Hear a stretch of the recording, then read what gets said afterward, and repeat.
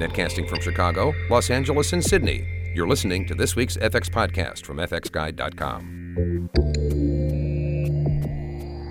Hi, and welcome to this FX podcast. I'm Mike Seymour. This is a bonus FX podcast. We just really wanted to drop in this kind of shorter but fun chat I had with Scott Pritchard from ILM. Now, Scott was the visual effects supervisor for ILM on Andor. And I have to say, we adored Andor. I think the whole premise of it, the way it was filmed, and the visual effects were just stunning. It's already been confirmed for a second season, which is brilliant. And in fact, we were speaking to Scott in London when he was working on that second series. The writer and executive producer was Tony Gilroy, and he's just done a fabulous job in taking Cassian Andor, a character obviously from Rogue One, and building a really complex and interesting series. So I hope you enjoy this chat as much as we did, focusing on this very different view of the Star Wars galaxy by the team at ILM and led by ILM's visual effects supervisor, Scott Pritchard. Scott, thanks so much for joining us. We really appreciate it. No worries. Yeah, great to be on. Hey, I adored this show. I just honestly thought it was spectacular at so many different levels. Not least of which was that it felt like there was sort of arcs, like smaller arcs inside bigger arcs that just meant that I was fulfilled, like in terms of the way that the story was going. But I don't want to talk about the story. I want to talk about the visuals, which also were equally as satisfying and seemed terribly contextual. Was that always the plan, to feel quite so, as I say, kind of grounded? Very much so. And just going back to your earlier point about story, I mean, that was throughout the entire show. It was very much that the visual effects were always in service of the story.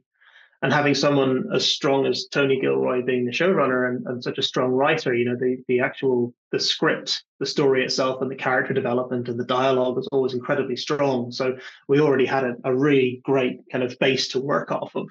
And really it was just showing background and adding context to the story and the script. There was a huge variety of stuff because, as I alluded to a second ago, you had these kind of smaller arcs. So if we can, I'd like to cover a couple of aspects about the general way you did it, but then we have to kind of delve into these different worlds because the whole prison world is completely different to the opening kind of world in certainly in an art direction. But what is consistent throughout is it seemed like everything was being told from a blocking point of view, from a cinematography, from a visual effects point of view, from the point of the characters. Just quite different from what we're used to with the Star Wars big establishing shot that just goes on and on and on as it did in the original. So the visual language changed. I mean, it was still Star Wars, but it really had quite a sophisticated, different perspective on the views that you're creating.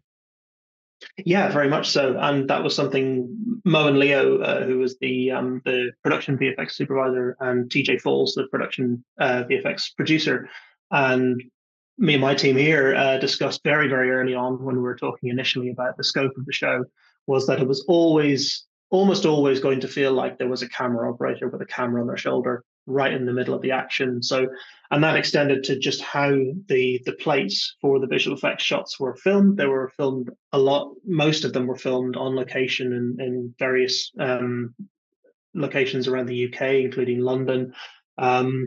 A few around in London. So that was a big part of just helping those shots feel grounded. And the only kind of helicopter style shots were actually, up with other ships, like when the attack pods are dropping into Ferrix. So there's a point to the shot. You're not just up in the air looking at. Meanwhile, on Ferrix, kind of thing.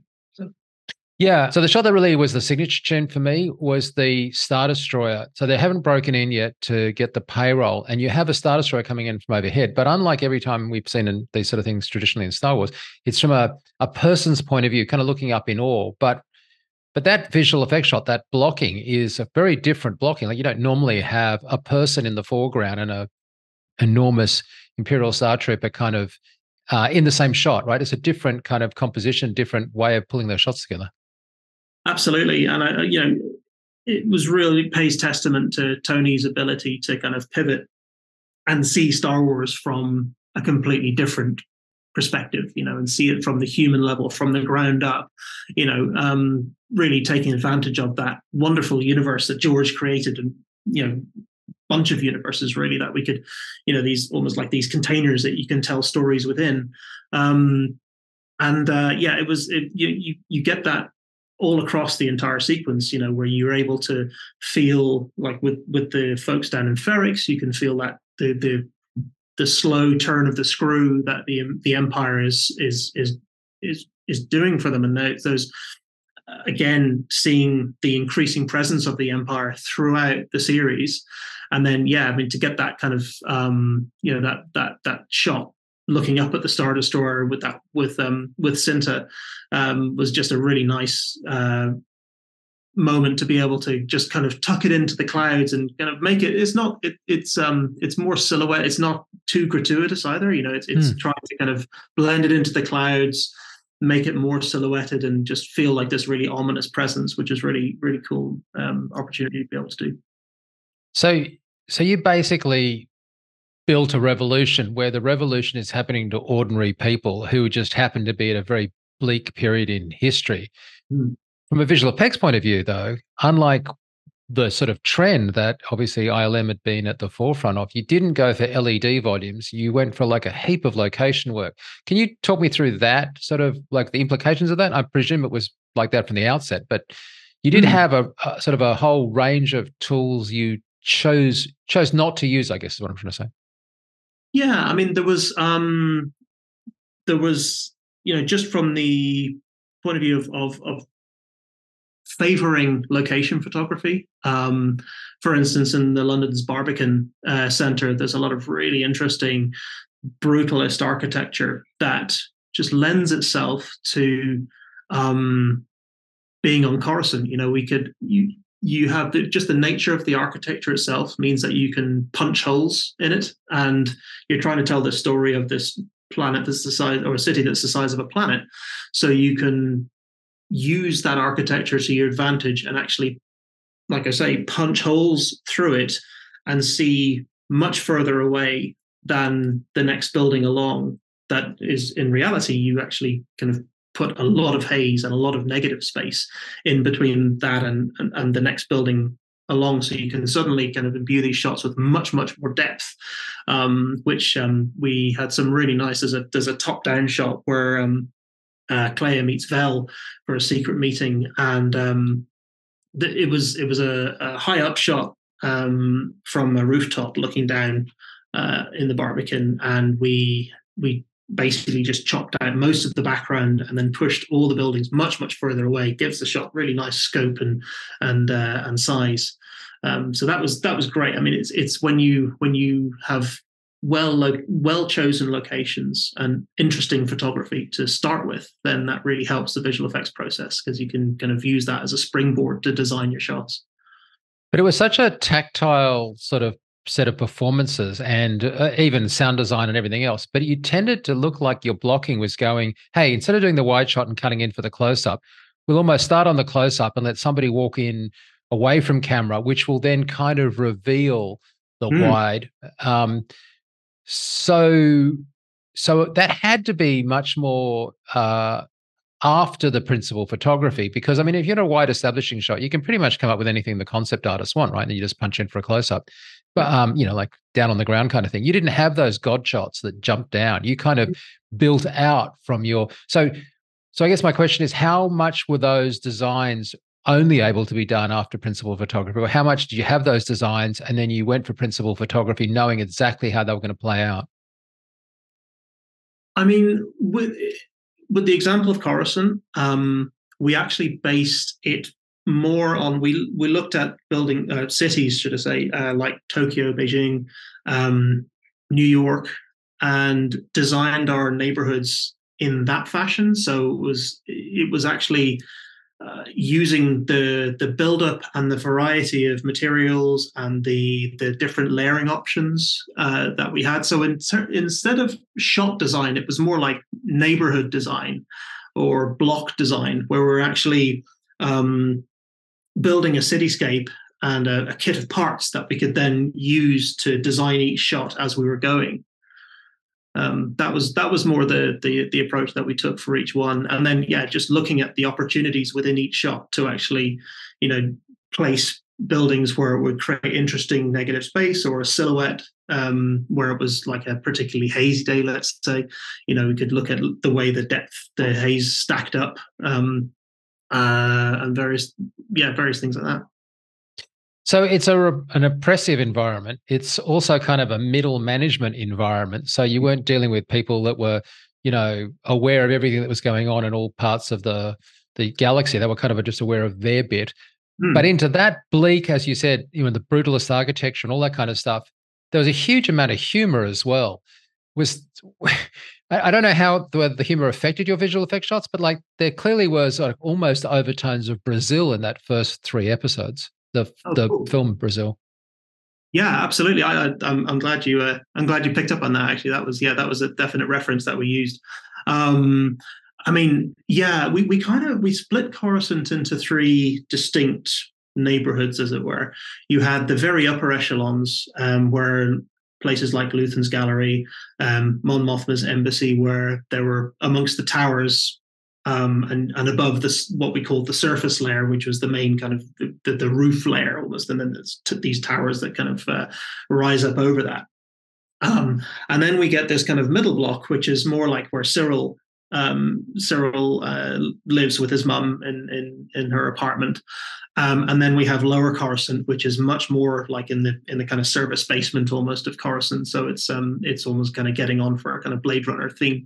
But yeah, absolutely, like you say, the element of comedy. I mean, Cyril's journey back from the chaos on Ferrix with on Morlana with the Primor security company, getting fired from that, and then going back to live with his mum in kind of middle Coruscant. We played a lot with the available sunlight. So as you get further down into Coruscant, the natural light starts to diminish, and you get more dependent on artificial light. And there were a lot of little gags, like when he's in his bedroom, and there's a moment of the day where he gets lit by a shaft of sunlight, and then that eventually goes away. Well, the original idea for that was that it would be direct sunlight from the sun, but then we thought we couldn't be that nice to Cyril, and we actually kind of made it a reflected sunlight off a building that we placed. So he never actually sees the sun; he just sees a reflection of the sun.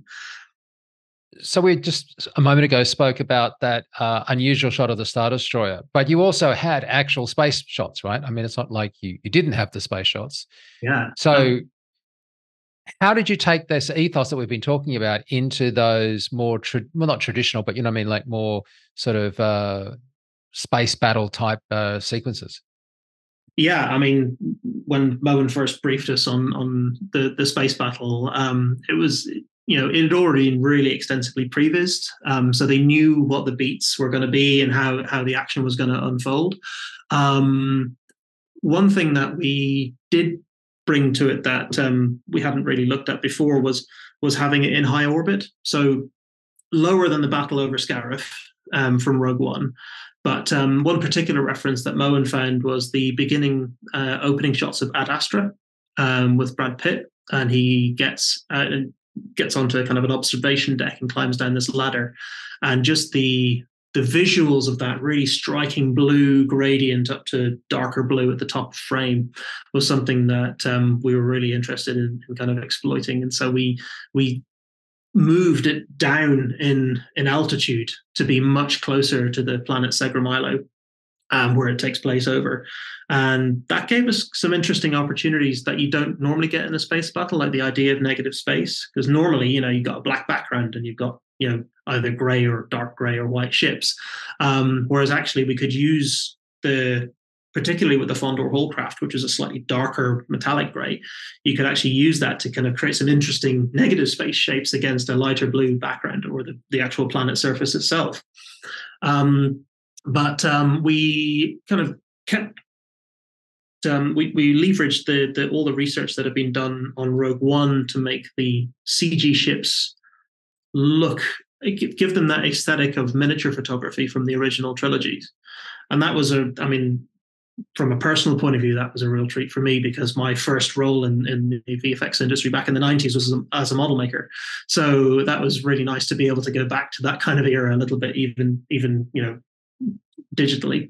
So we look back on all the techniques that they used in lighting and compositing to bring that kind of feel of the original kind of film shot miniatures into the sequence. And then again, just to be able to bring the Arrestor Cruiser to life, because the story behind that ship was that a lot of folks will know this, but it was the original production designer on A New Hope was a guy called Colin Cantwell, and it was Colin's original design for the Star Destroyer.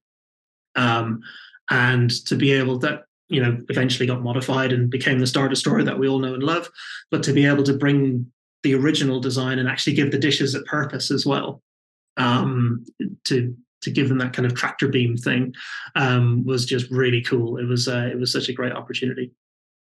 Yeah, it's interesting, isn't it? Like in addition to like the actual accomplishment of those shots, the sort of building these things that are of the same universe. And by that, I mean like the same cultural background, so that I can identify that it's come from a same culture, even though it's sometimes not immediately obvious. It has to still feel of that world, right? And you had like multiple worlds here that you were trying to do that for.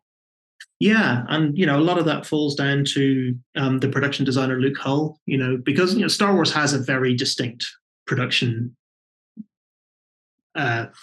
aesthetic and value, and to be able to bring something new and fresh to that is always a challenge. But I think Luke did a fabulous job bringing all that together. Yeah. And we've had some really great concept art to work from when we were starting to design our sequences as well.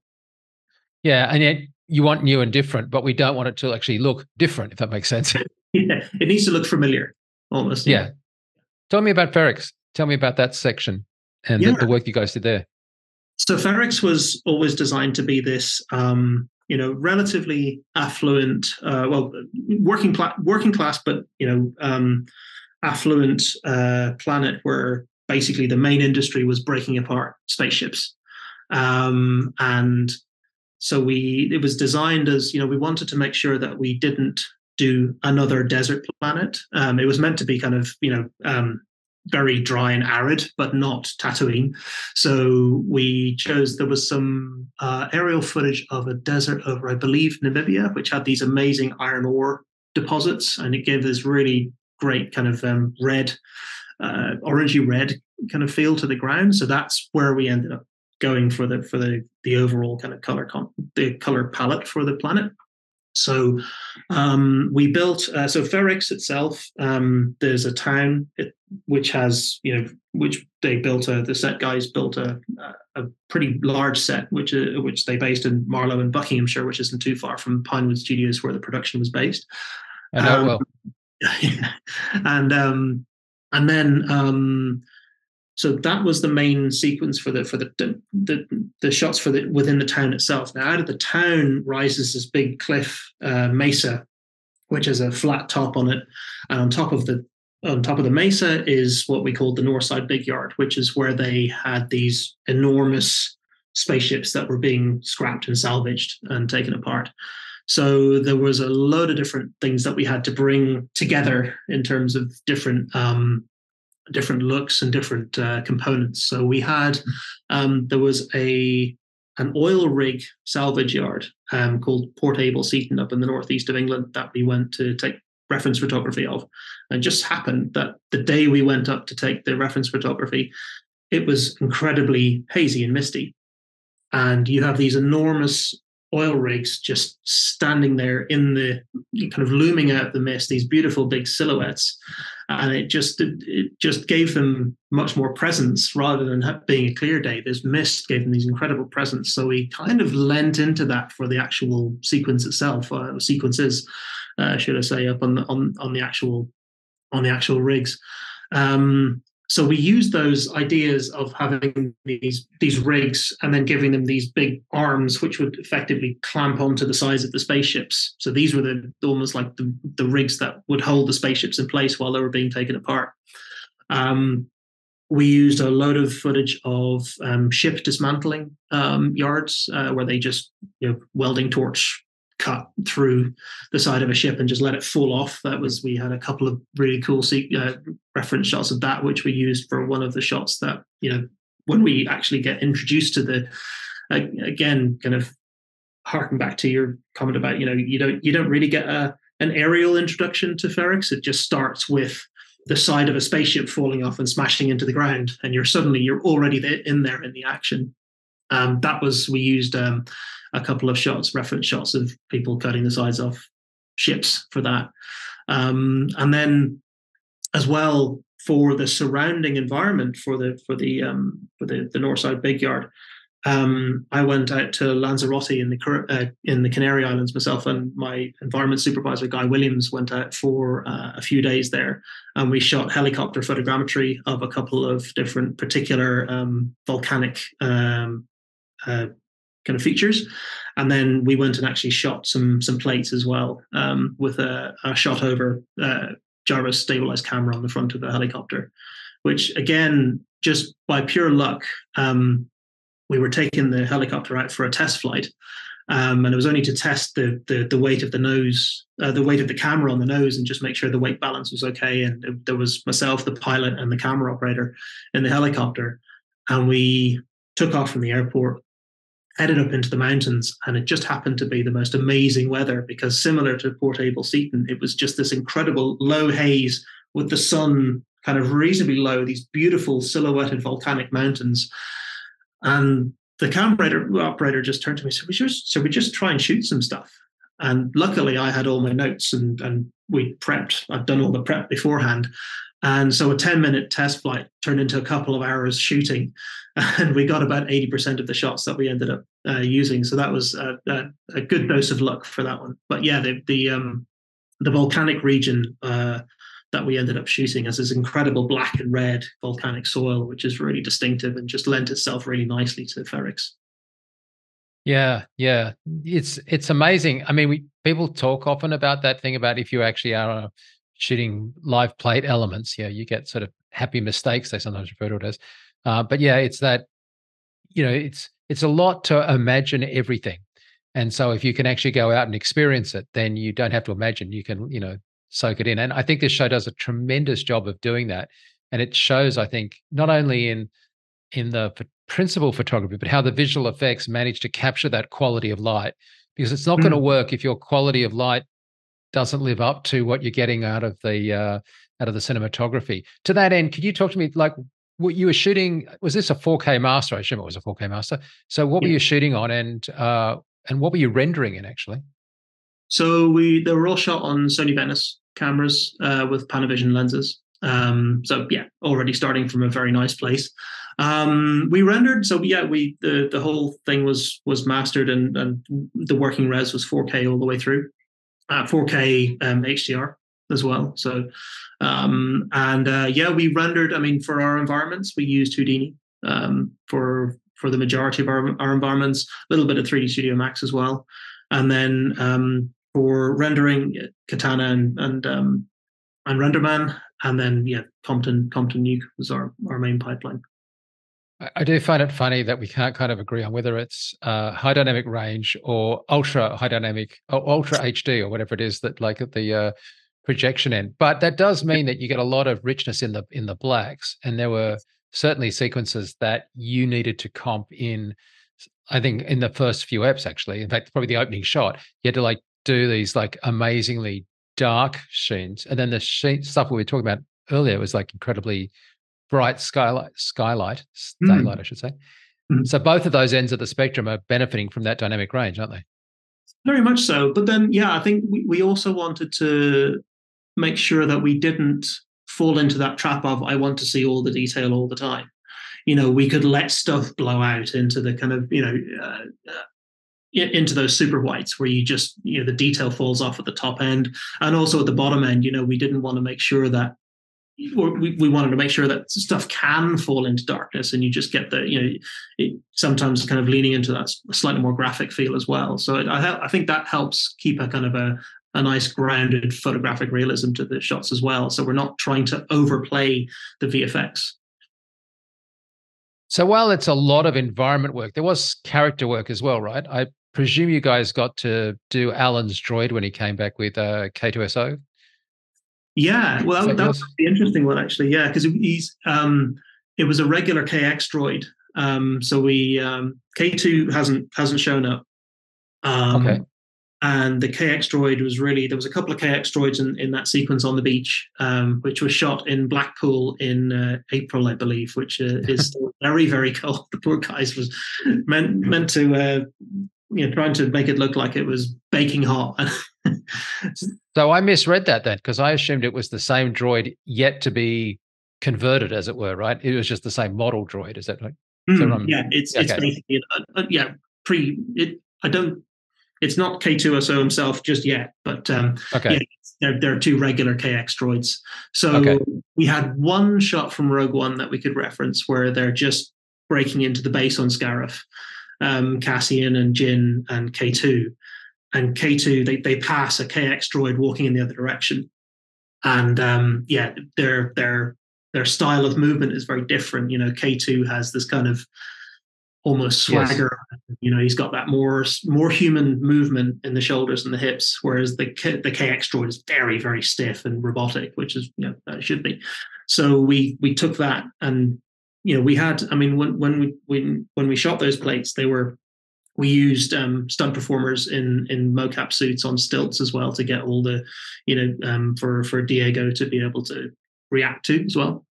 But yeah, though the animation was very much driven by that reference shot and making sure that the motion was appropriately robotic. And it was more than just robotic. It was annoyingly unable to be dealt with robotic, if that makes sense. Like, you know, like you couldn't argue with it because it was droid logic. It had the same kind of precision of movement and kind of annoying sort of deliberateness that said, I'm not going to break programming, right? Yeah, absolutely. And even there's a little bit of comedy in that moment where Cassian says, no, you meant wait. You know, when he's holding him up against the I mean, even that shot. I mean, I've got to give a shout out to our paint artists and compositors, where we had a stunt guy with his hand around Cassian's neck. Cassian's up on a stunt rig against the wall, and there was a huge amount of paint and finesse work to actually remove the hand, make sure all the shadows and the folds of the skin reacted to the droid hand pressing against his neck. So you could still get that sense of peril of the hand actually trying to choke Cassian, basically. So that was a really cool shot to do. Yeah, it's that contact and interaction and contact lighting that sort of bounces off that in the way that it doesn't off a hand, like a human hand as well. Yeah, that really sells that stuff in. So what would you sort of characterize as the more difficult sort of part of your brief on this show? Was it this dynamic? I keep on going about the range of stuff you had to come up with and how you were like kind of existing outside of the safety of a straight sound studio with an LED volume. But what was it that for you sort of was most challenging? That's a great question. I think, the range was amazing. I've got to say that was being able to, trying to come up with the number of different planets that we did, make them all feel like they were part of the Star Wars universe. And yet also, so different. Yet so different, and also serve as a backdrop to the story as well. Make sure they were always, they weren't a thing of themselves. You know, they always, making sure that the character in the story is always front and center. And save for obviously our space battle, which is great, and to be able to kind of tell a story with that, is brilliant. I think that was really as strong as that base space battle was. I honestly, if you'd asked me to sort of go to my mind as the what's the indicative shot, it was the depth of shots with live action foreground, not the space shots that sort of linger most strongly in my mind. Right? It was this idea that you just made these complete environments that started in the intimate kind of immediacy of whichever character you're with, and then just went for forever. Yeah, that was the stuff that I just felt like was a hallmark. Like as a testament to blocking cinematography that worked both digitally and obviously from the the actual cinematography that was done, but like that whole kind of use of perspective, I guess it was just, it tied in so well that you had to kind of remind yourself, oh, okay, I've been to to some of these locations in London. That isn't like that. But you didn't just find them, but they felt so grounded. Yeah, and it's really about like, again, it's testament to the location scouts and the work of Luke Hull and Moen and TJ as well, and actually finding these locations and kind of having the vision to go, okay, I can kind of see what this is going to look like, and then shooting those, and then kind of using that as a springboard for other ideas of things that we could add to the shots. There's a footbridge in Canary Wharf in London that we used for the entranceway to the ISB headquarters, and we're always given a very detailed and complete brief from Moen in terms of what it should look like, and the idea that these spires were this black kind of obsidian glass. So it's a very strong, very graphic design, placed in the middle of these more kind of Art Deco, New York style skyscrapers as well. So it's to be able to kind of meld that with the slightly sci-fi Canary Wharf bridge, and it's a real thing. It's a great kind of trying to actually come up with something that makes sense architecturally as well, and kind of give some kind of thought to how this thing would actually function, as well as the strong design aspect of it as well was it was really fun to kind of work through and actually get something that feels right. Yeah, I loved Rogue One, and I'm a fan of the kind of whole Star Wars universe, but this really was standout material. Like, you guys just knocked it out of the park. I'm not just saying that. I swear to God, like, I just thought this was like one of the finest pieces of television that we've seen in terms of, like, I know it's a bit of a hackneyed expression, but like world building and environment, like building an environment that came so directly from the perspective of the characters was just first rate. Like, the restraint for not doing some of the things that you could clearly ILM could do. We know you can do it. You've done it before, but not doing it sometimes was almost as clever as doing it. And it made it, just one with the characters. So anyway, I just wanted to say how impressed we were. It was just really great work. And thanks for taking time to talk to us about it. Oh, not a problem. That's been a pleasure. We want to thank Scott for taking time out of his work in London on the next series of Andor to talk to us. And just fabulous work. And it's so great to see visual effects so beautifully integrated into the narrative, but not just in terms of story, but as we were discussing in the podcast, just in terms of the aesthetic, the underlying subtext of what's going on in the shots. Just really gorgeous work. So again, thanks so much. I'm Mike Seymour. John Montgomery will be back next week. I know I said that last week, but he's still on holidays. But until then, see you.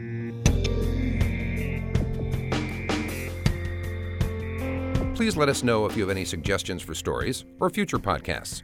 You can reach us by clicking the Contact Us link at the top of the homepage. This podcast is copyright FX Guide, LLC.